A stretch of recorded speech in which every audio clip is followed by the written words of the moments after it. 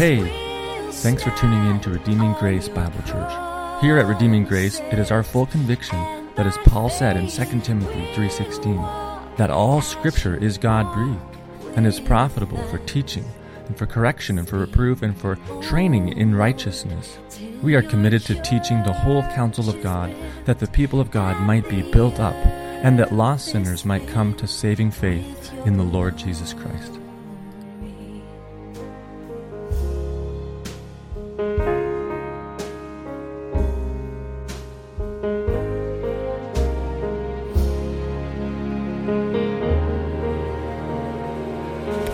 Wives, submit to your own husbands as to the Lord.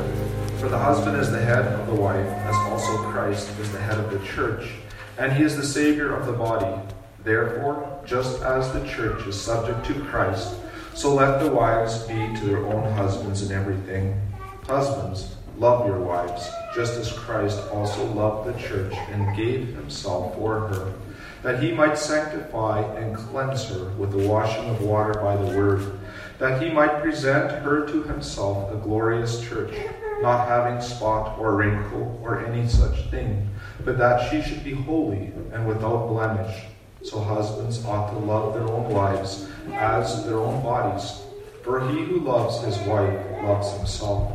For no one ever hated his own flesh, but nourishes and cherishes it, just as the Lord does the church. For we are members of his body, of his flesh, and of his bones. For this reason a man shall leave his father and mother and be joined to his wife, and the two shall become one flesh. This is a great mystery, but I speak concerning Christ and the church. Nevertheless, let each one of you in particular so love his own wife as himself, and let the wife see that she respects her husband. Shall we go to the word of prayer, prayer of the nation. Dear Heavenly and gracious Father, thank you for your word, Lord, that you have given this to us, that you have preserved it throughout the ages. And thank you that you just show yourself to us in that. And Lord, as we go into the hearing of your word this morning, Lord, would you just be with Pastor Aaron as he brings that? Would you just give him strength? Would you give him courage? And Lord, would you work in our hearts? There are so many distractions in this world, Lord, and will you just help us to put aside all those things we get distracted with in the business of life, Lord, and just to focus upon you. Lord, would you just take us as lumps of clay and just mold us and shape us according to your word. And Lord, we just ask this to you. We thank you that your word remains forever. All this we ask in your name alone.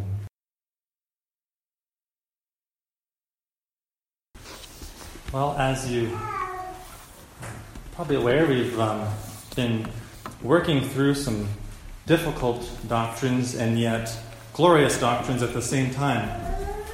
And as we work through what is sometimes called the tulip doctrine, the doctrines of grace, sometimes Calvinism, it has many different names, I suppose, we come now to the doctrine of Christ's atonement, sometimes referred to as limited atonement, and that is with our the TULIP acronym, TULIP.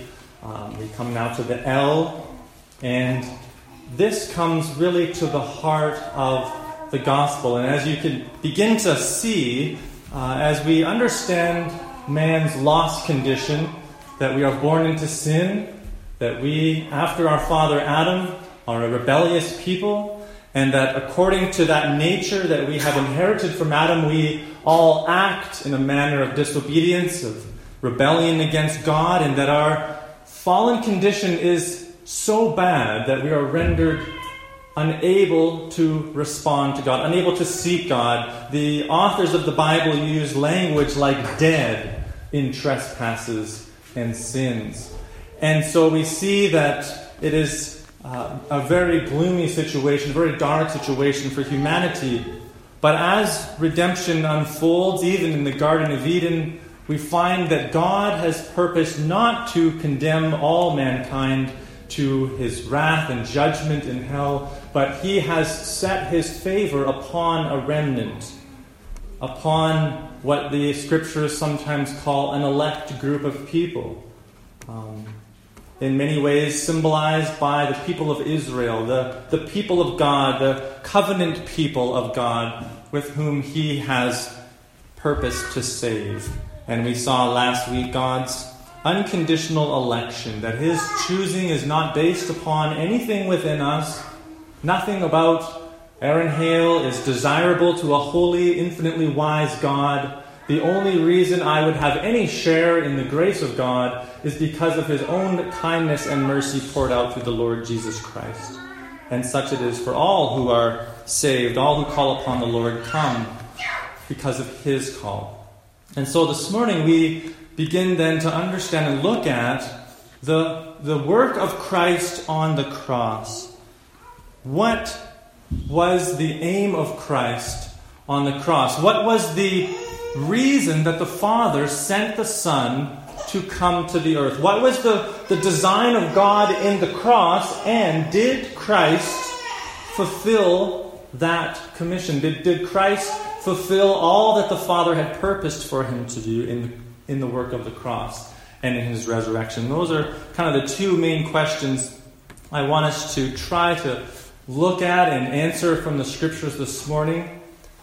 What was the Father's design in the cross, and what did Christ accomplish in the cross? No doubt a daunting task to try and unpack. So we'll really at best scratch the surface, and I pray that it is an encouragement to you and the cause of further study and reading and listening.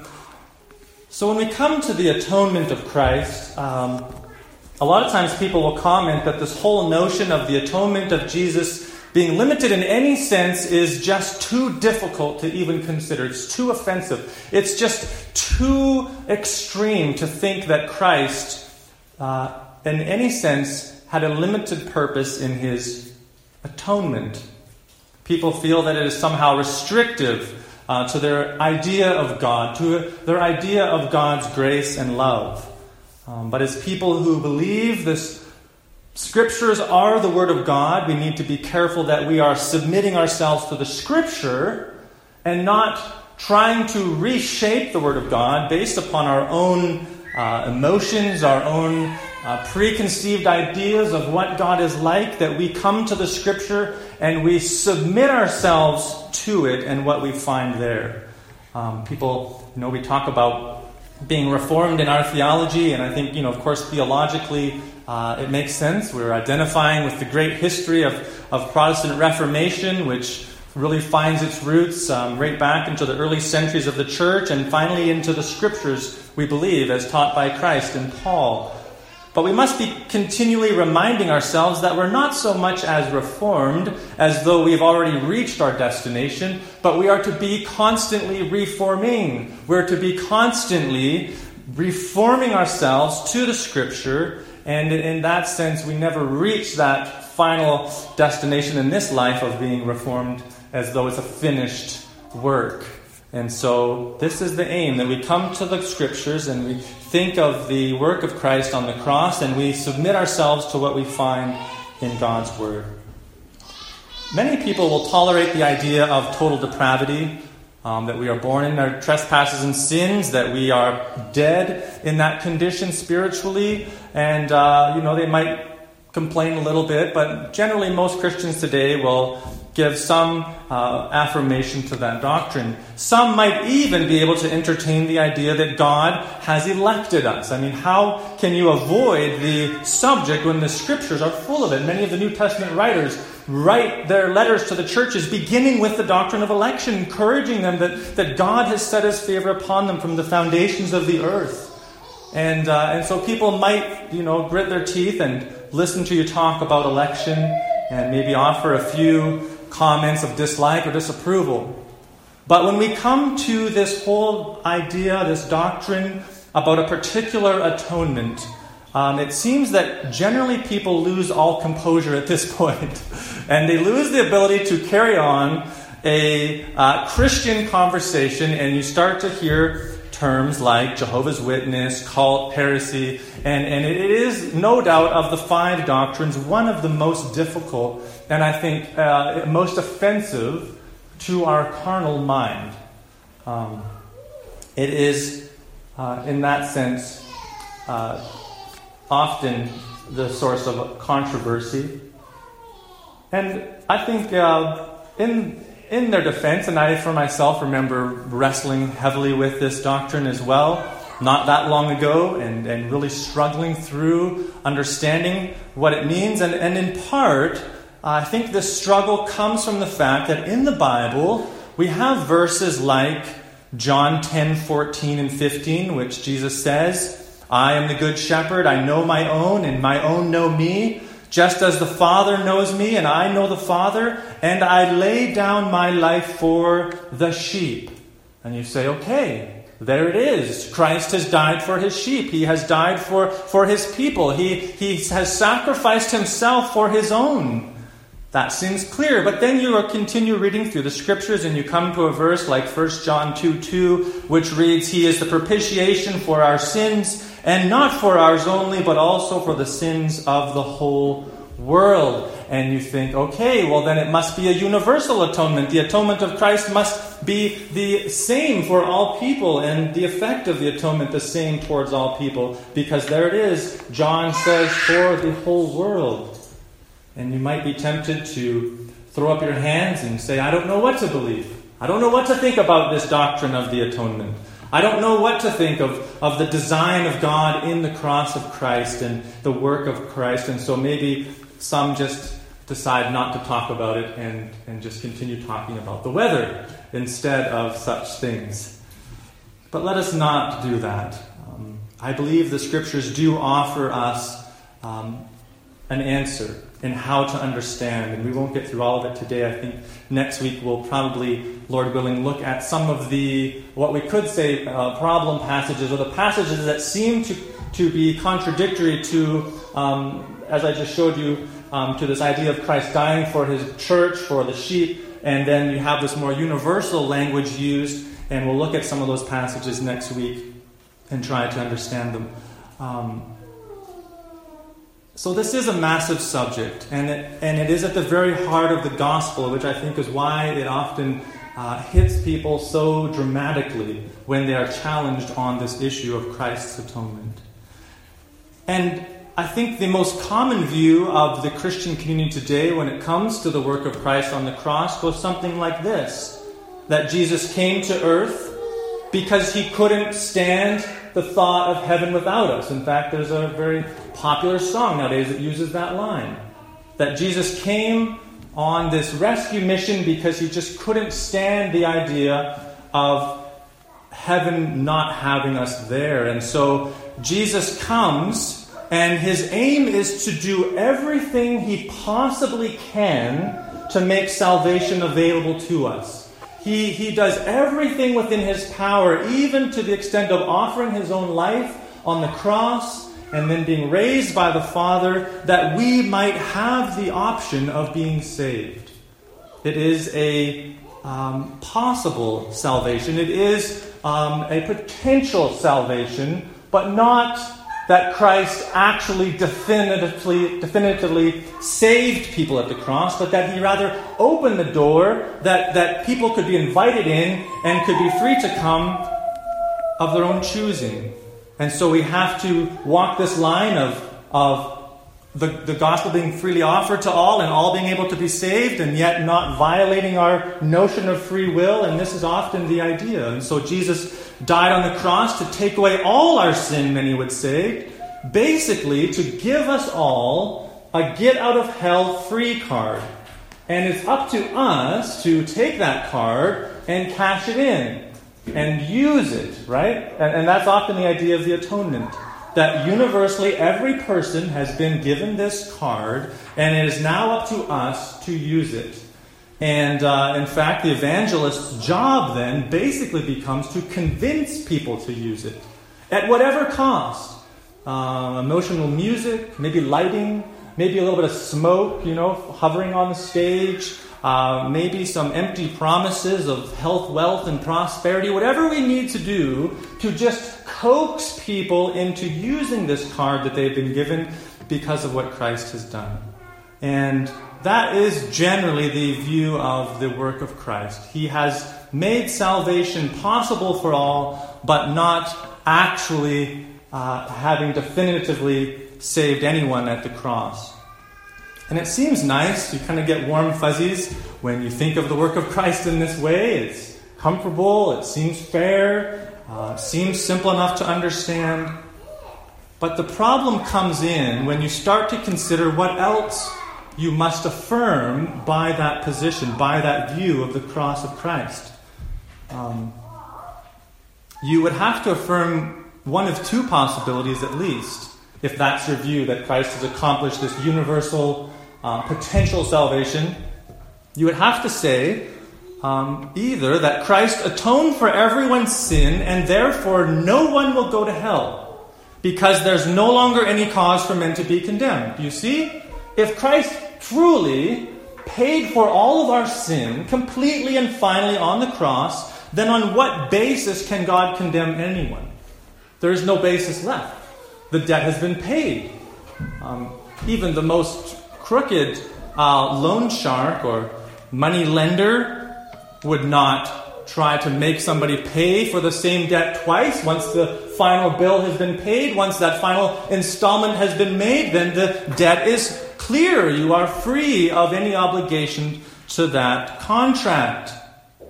So we could not say that Christ paid for all our sin, and then God, the Father, would then in turn also require us to pay for our sin in hell. And so you're left with the idea of universalism, that all are going to be in heaven, that all are going to be saved, and that we don't need to warn people about judgment or hell or anything like that. So that would be one possible affirmation, which many would want to quickly deny. Most Christians today do not identify as universalists. They say, oh, no, I'm not saying that. Well, okay, then here's your other option. Then Christ died for those who are in hell, and his atonement for them was wasted and without meaning. That's the other option. So if we have a universal atonement where all people's sins have been paid and all are offered salvation and free to accept or to reject, then you must also say that those who are in hell and were already in hell at the time of Christ's death, that Christ died for them in a way that was meaningless, in a way that was without purpose. Are we prepared to say that? Which is worse? That Christ died for a definite group of people according to the Father's design, or that the eternal Son died needlessly? I'm pretty sure you would agree that it would be far worse to say that Christ's blood in any way was wasted or was in vain. So, when you consider that, you're forced to stop and maybe think for a moment. Surely the Father would not discredit the Son's sacrifice and punish those for whom Christ died. God forbid that even one drop of the blood of Christ would be wasted. And so we then come to ask the question, well, what was the design in the cross? Some might counter and say, well, the gift is only good once you accept it. And so that's really, how we get around this problem of being universalists. But then you still have people being punished for sins that Christ supposedly died for. Even if they say, well, it's unbelief that they're sent to hell for. It's not all their other sins that Christ paid for. It's just the sin of unbelief that they must pay for. Well, then you have the problem of Christ not actually atoning for all of our sin. That we have to, by our believing, earn a bit of merit. And Paul couldn't really say that it's not of works. He should say it's mostly not of works, right? If we have to believe to kind of finish the deal, and that's the only sin that Christ did not atone for. It just doesn't work. We are stuck with that view of the atonement of Christ, with either universalism or saying that Christ's blood was wasted for those who are already in hell. So what is the biblical position? How are we to understand the work of Christ on the cross? And we read from Ephesians 5, and I know this is a passage that oftentimes is used to as Paul used it to admonish husbands and wives as we relate to one another, as we seek to honor Christ in our marriages. But let us not miss the illustration that Paul uses. This whole picture of the covenant relationship between Christ and his bride and the work of Christ for his bride, the church. What has Christ accomplished? And Paul, in seeking to admonish husbands and wives, reminds them of what Christ has done for his bride, the church. And it really begins in this context of covenant. The covenant relationship between Christ and his people. Theologians will refer to the covenant of grace, or what the author of Hebrews calls the eternal covenant. This is where you must start if you're going to understand the work of Christ on the cross. That there is a covenant.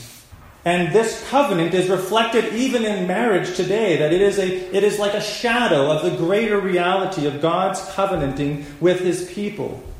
And we see in the Scriptures that even before the foundations of the earth, there was a covenant between the Father and the Son and the Spirit. A covenant to redeem a people, to deliver a remnant out of mankind, and that Christ the Son would atone for them, pay for them. The Father would adopt them as his own. He would justify them, sanctify them, and glorify them. And that the Spirit of God would be the person of the triune God who would bring about our salvation into our hearts, causing us to be born again, causing us to be filled with the goodness and grace of God, and preserving us to final glorification. This great covenant between the Father and the Son and the Spirit is where we must begin. We've looked at some of these verses already, but just by way of reminder, we can flip to some of them again. We see in 2 Timothy 1:8 that Paul, again writing,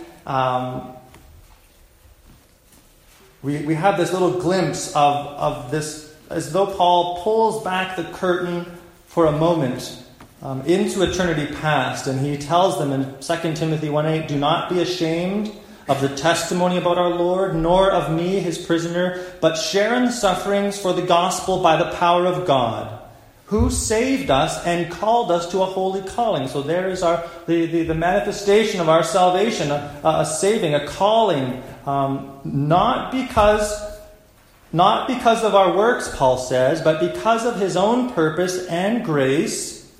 There's this purposing of God, the grace of God, which he gave us in Christ Jesus before the ages began, and which now has been manifest through the appearing of our Lord Christ Jesus.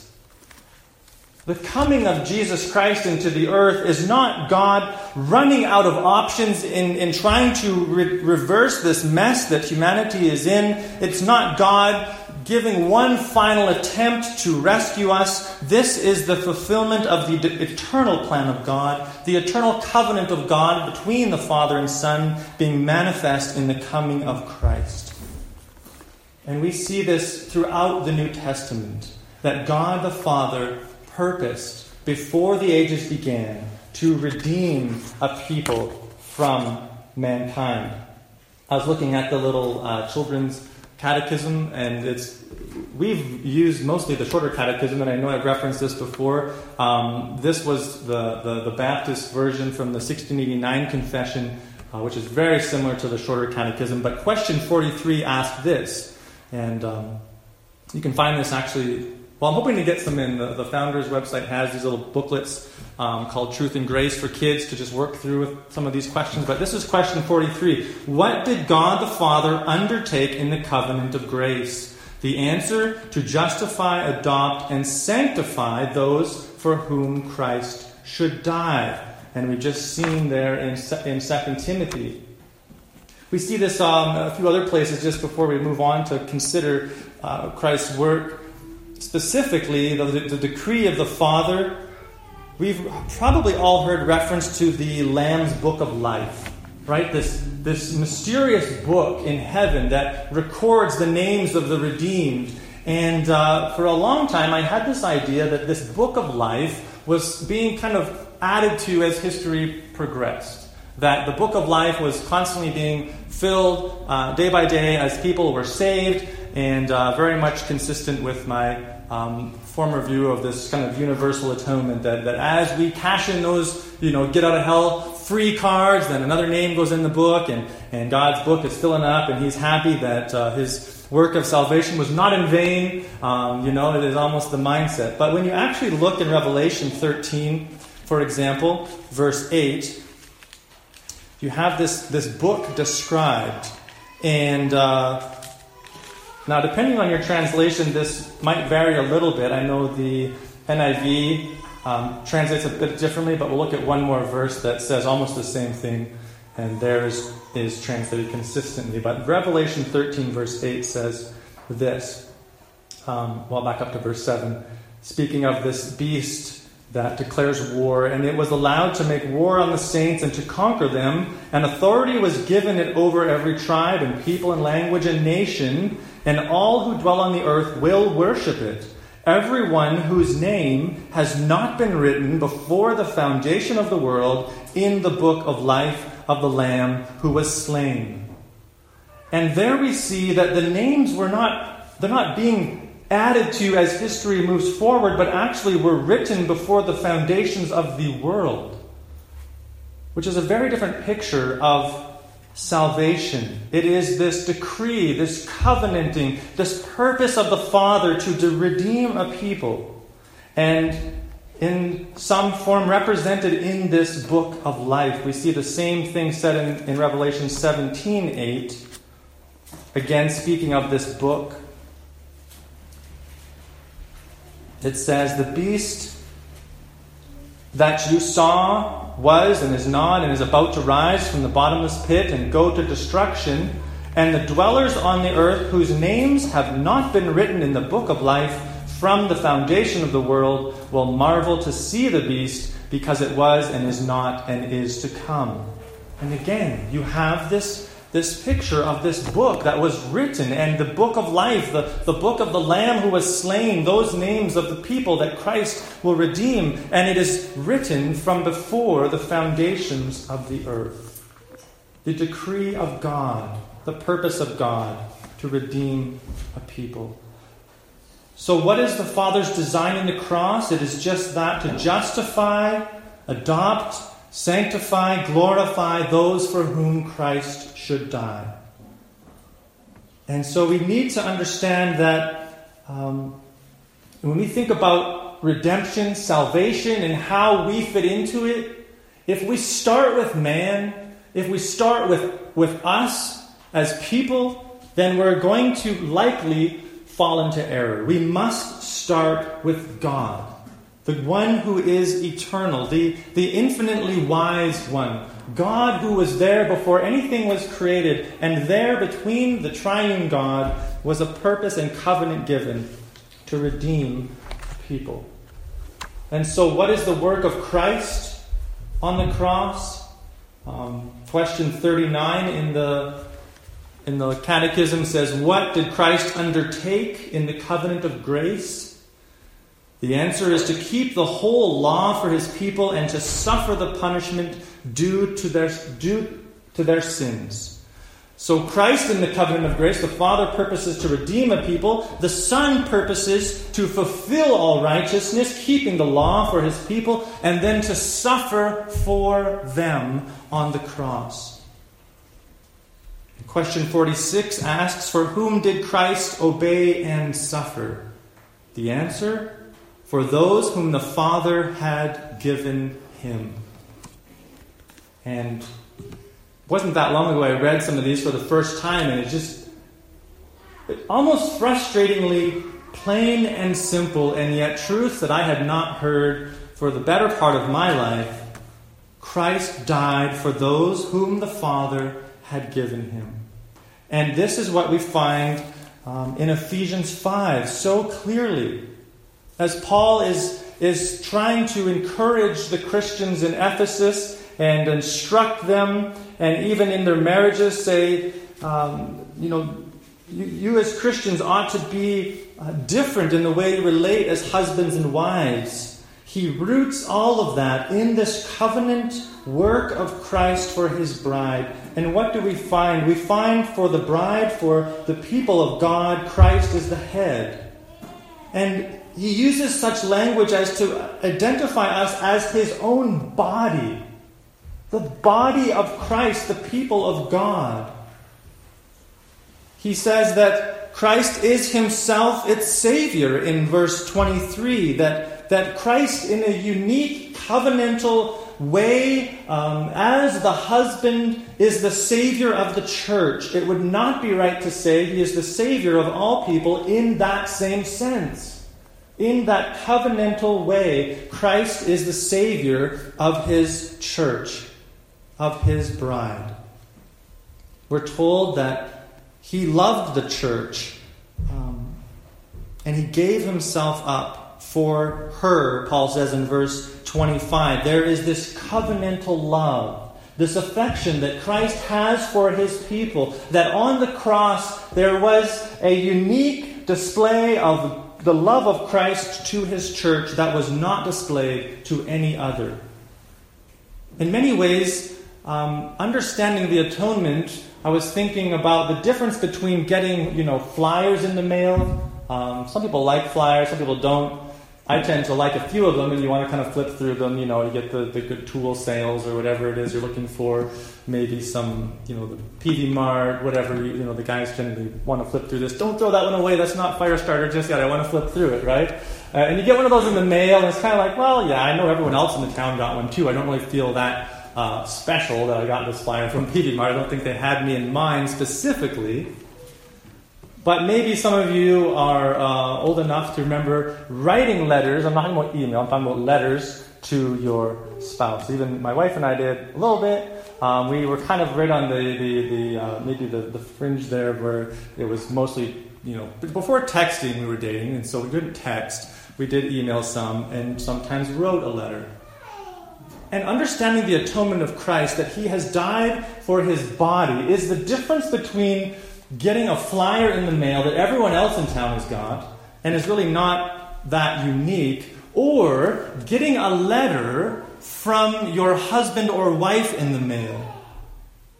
Getting a letter that is unique, that they better not have written to someone else, If your wife's like, oh, thank you so much for that letter. Oh, don't worry, I sent one to everyone in Fairview, actually. So that wouldn't go well, would it? No, this picture of the covenant love of Christ as he lays down his life and as his blood is poured out, there is a uniqueness designed in it that he says, this is for my wife, this is for my bride, this is for the one that I love, this is for the one whom the Father has given me from before things were created in eternity past. The Father purposed to give me these people, and I lay down my life for them that they might be redeemed. That is what we're talking about. And it is completely missed if we want to embrace this kind of universal generic salvation that really doesn't save anyone, but just has God offering the Son and then crossing his fingers, hoping that this works, hoping that somebody out there responds to his invitation. No, that is not the gospel. It is the purpose of God, Christ offering himself specifically for his bride. We find, as Paul goes on describing this relationship between Christ and his church, we find not only has he offered himself up for her, but he washes her with the word so that he might present the church to himself in splendor, without spot or wrinkle or any such thing, that she might be holy and without blemish. There is this unique work of sanctification that Christ does for his covenant people that he does not do for the world. Yes, the world is to hear the message of the gospel. Yes, they are to understand that Christ is King and he is Lord of all, and that every knee will bow and every tongue confess. But there is not this work of sanctification that is happening in the unbeliever, this work of being made holy, and it is a painful work, is it not? To know that the hand of God is upon you to chastise you, to discipline you. I'm yet to see one of our boys rejoice with glee when they get a spank on their bum or they get some bad consequences. It's tears and sorrow and this look of, how could you do that to me, But that is what love does. It sanctifies, it makes holy, and that is what Christ does for his church. And Paul, pressing the metaphor almost to the extreme, he says, no one has ever hated his own flesh, but nourishes and cherishes it as Christ does the church. You don't get any more tender language of a nourishing and a cherishing of Christ, not for all, but for his church. And Paul then goes to the most intimate aspect of marriage that we have, and that is this one flesh union. And Paul says, therefore, a man shall leave his father and mother and hold fast to his wife, and the two shall become one flesh. And it is almost to the point of making you blush, like, okay, Paul, this is getting a little too informative. Speaking of the most intimate relationship that we have, and that physical intimacy that is shared between a husband and wife alone, as they leave father and mother and they are united. And Paul says, even that, it is all pointing to Christ, to his love for the church. Which is why people say, well, why can't I enjoy, sex outside of marriage? And what's the big deal? Why can't I, enjoy all of these things? Marriage is so restrictive. It's so limiting. And we live in a generation just trying to destroy any notion of restricting our sexuality to the boundaries of marriage between a man and woman. And yet, it's because this is a portrait of Christ and his church. That is why we can't mess with it. That's why we can't redefine it. That's why we can't change it into something else, because it's pointing to Christ. And if we mar the picture, then we make a mockery of the reality, which is Christ caring, nourishing, delighting in his bride. So, as we think of the work of Christ on the cross, I hope that you have this category in your heart and mind, that there is a uniqueness in the cross for Christ to purchase those for whom the Father has given him, for his bride, for his church, for his elect, for his sheep, for his people. This is all throughout the Scripture. Even we read this morning from Isaiah 53, and even back in the Old Testament, you see this language that Christ has come and he is going to make atonement for his people. The author here, Isaiah writing, he continually refers to us. We are healed. The iniquity of us all. And you might ask, well then who is this us? It is the true Israel. It is the descendants of Abraham, as we've talked, those who believe God and it's credited to them as righteousness. And so I pray that you don't despair at such a doctrine. Some might think, well then, if Christ died for an elect group, for his bride, in a way that he has not died for all, then what if there's no atonement for me? What if I was not included in that number? I was not put in that book. What then? And I would urge you that if you, as Paul said, will confess with your mouth that Jesus is Lord and believe in your heart that God raised him from the dead, then you will be saved. And that is the message. And we tell people, repent and believe. And if you wonder, am I part of that elect group? Has Christ truly died for me? Then if you repent and believe that Christ is Lord, you can have assurance that Christ has died for you. And you are to offer the gospel freely to all who will repent and believe, and tell them that if they will truly believe and turn from their sin, that Christ's blood atones for their sin. And so Christ on the cross purchased our redemption, atoned for our sin. As the old hymn writer Philip Bliss wrote, in the 1800s, bearing shame and scoffing rude, in my place condemned he stood, sealed with his blood. Hallelujah, what a Savior. Guilty, vile, and helpless we, spotless Lamb of God was he. Full atonement can it be. Hallelujah, what a Savior. And so, Lord willing, next week we will try to dive into some of the verses that seem to muddy the waters at first glance, and by the Lord's grace, seek to understand those in their context as well. Let's go to the Lord in prayer as we close.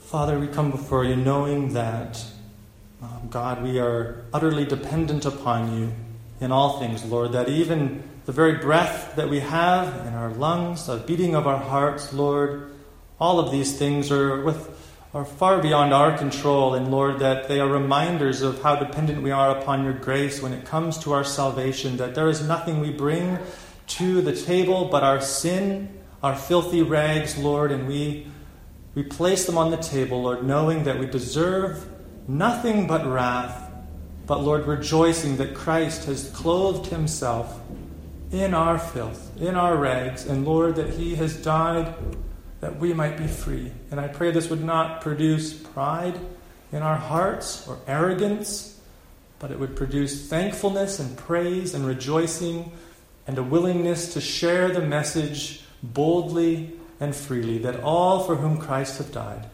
would come to saving faith in him. We pray this now in Jesus' name. Amen. And by faith we'll walk as you walk with us. Speak, O Lord. Thanks for listening to this sermon. We pray that you were built up and encouraged in your faith and pointed to Christ, our glorious Savior. If you'd like to know more about Redeeming Grace Bible Church, you can find us online at www.redeeminggracechurch.ca. Or you could write to us at redeeminggracebiblechurch@gmail.com. We'd love to hear from you, to answer any questions that you might have. God bless.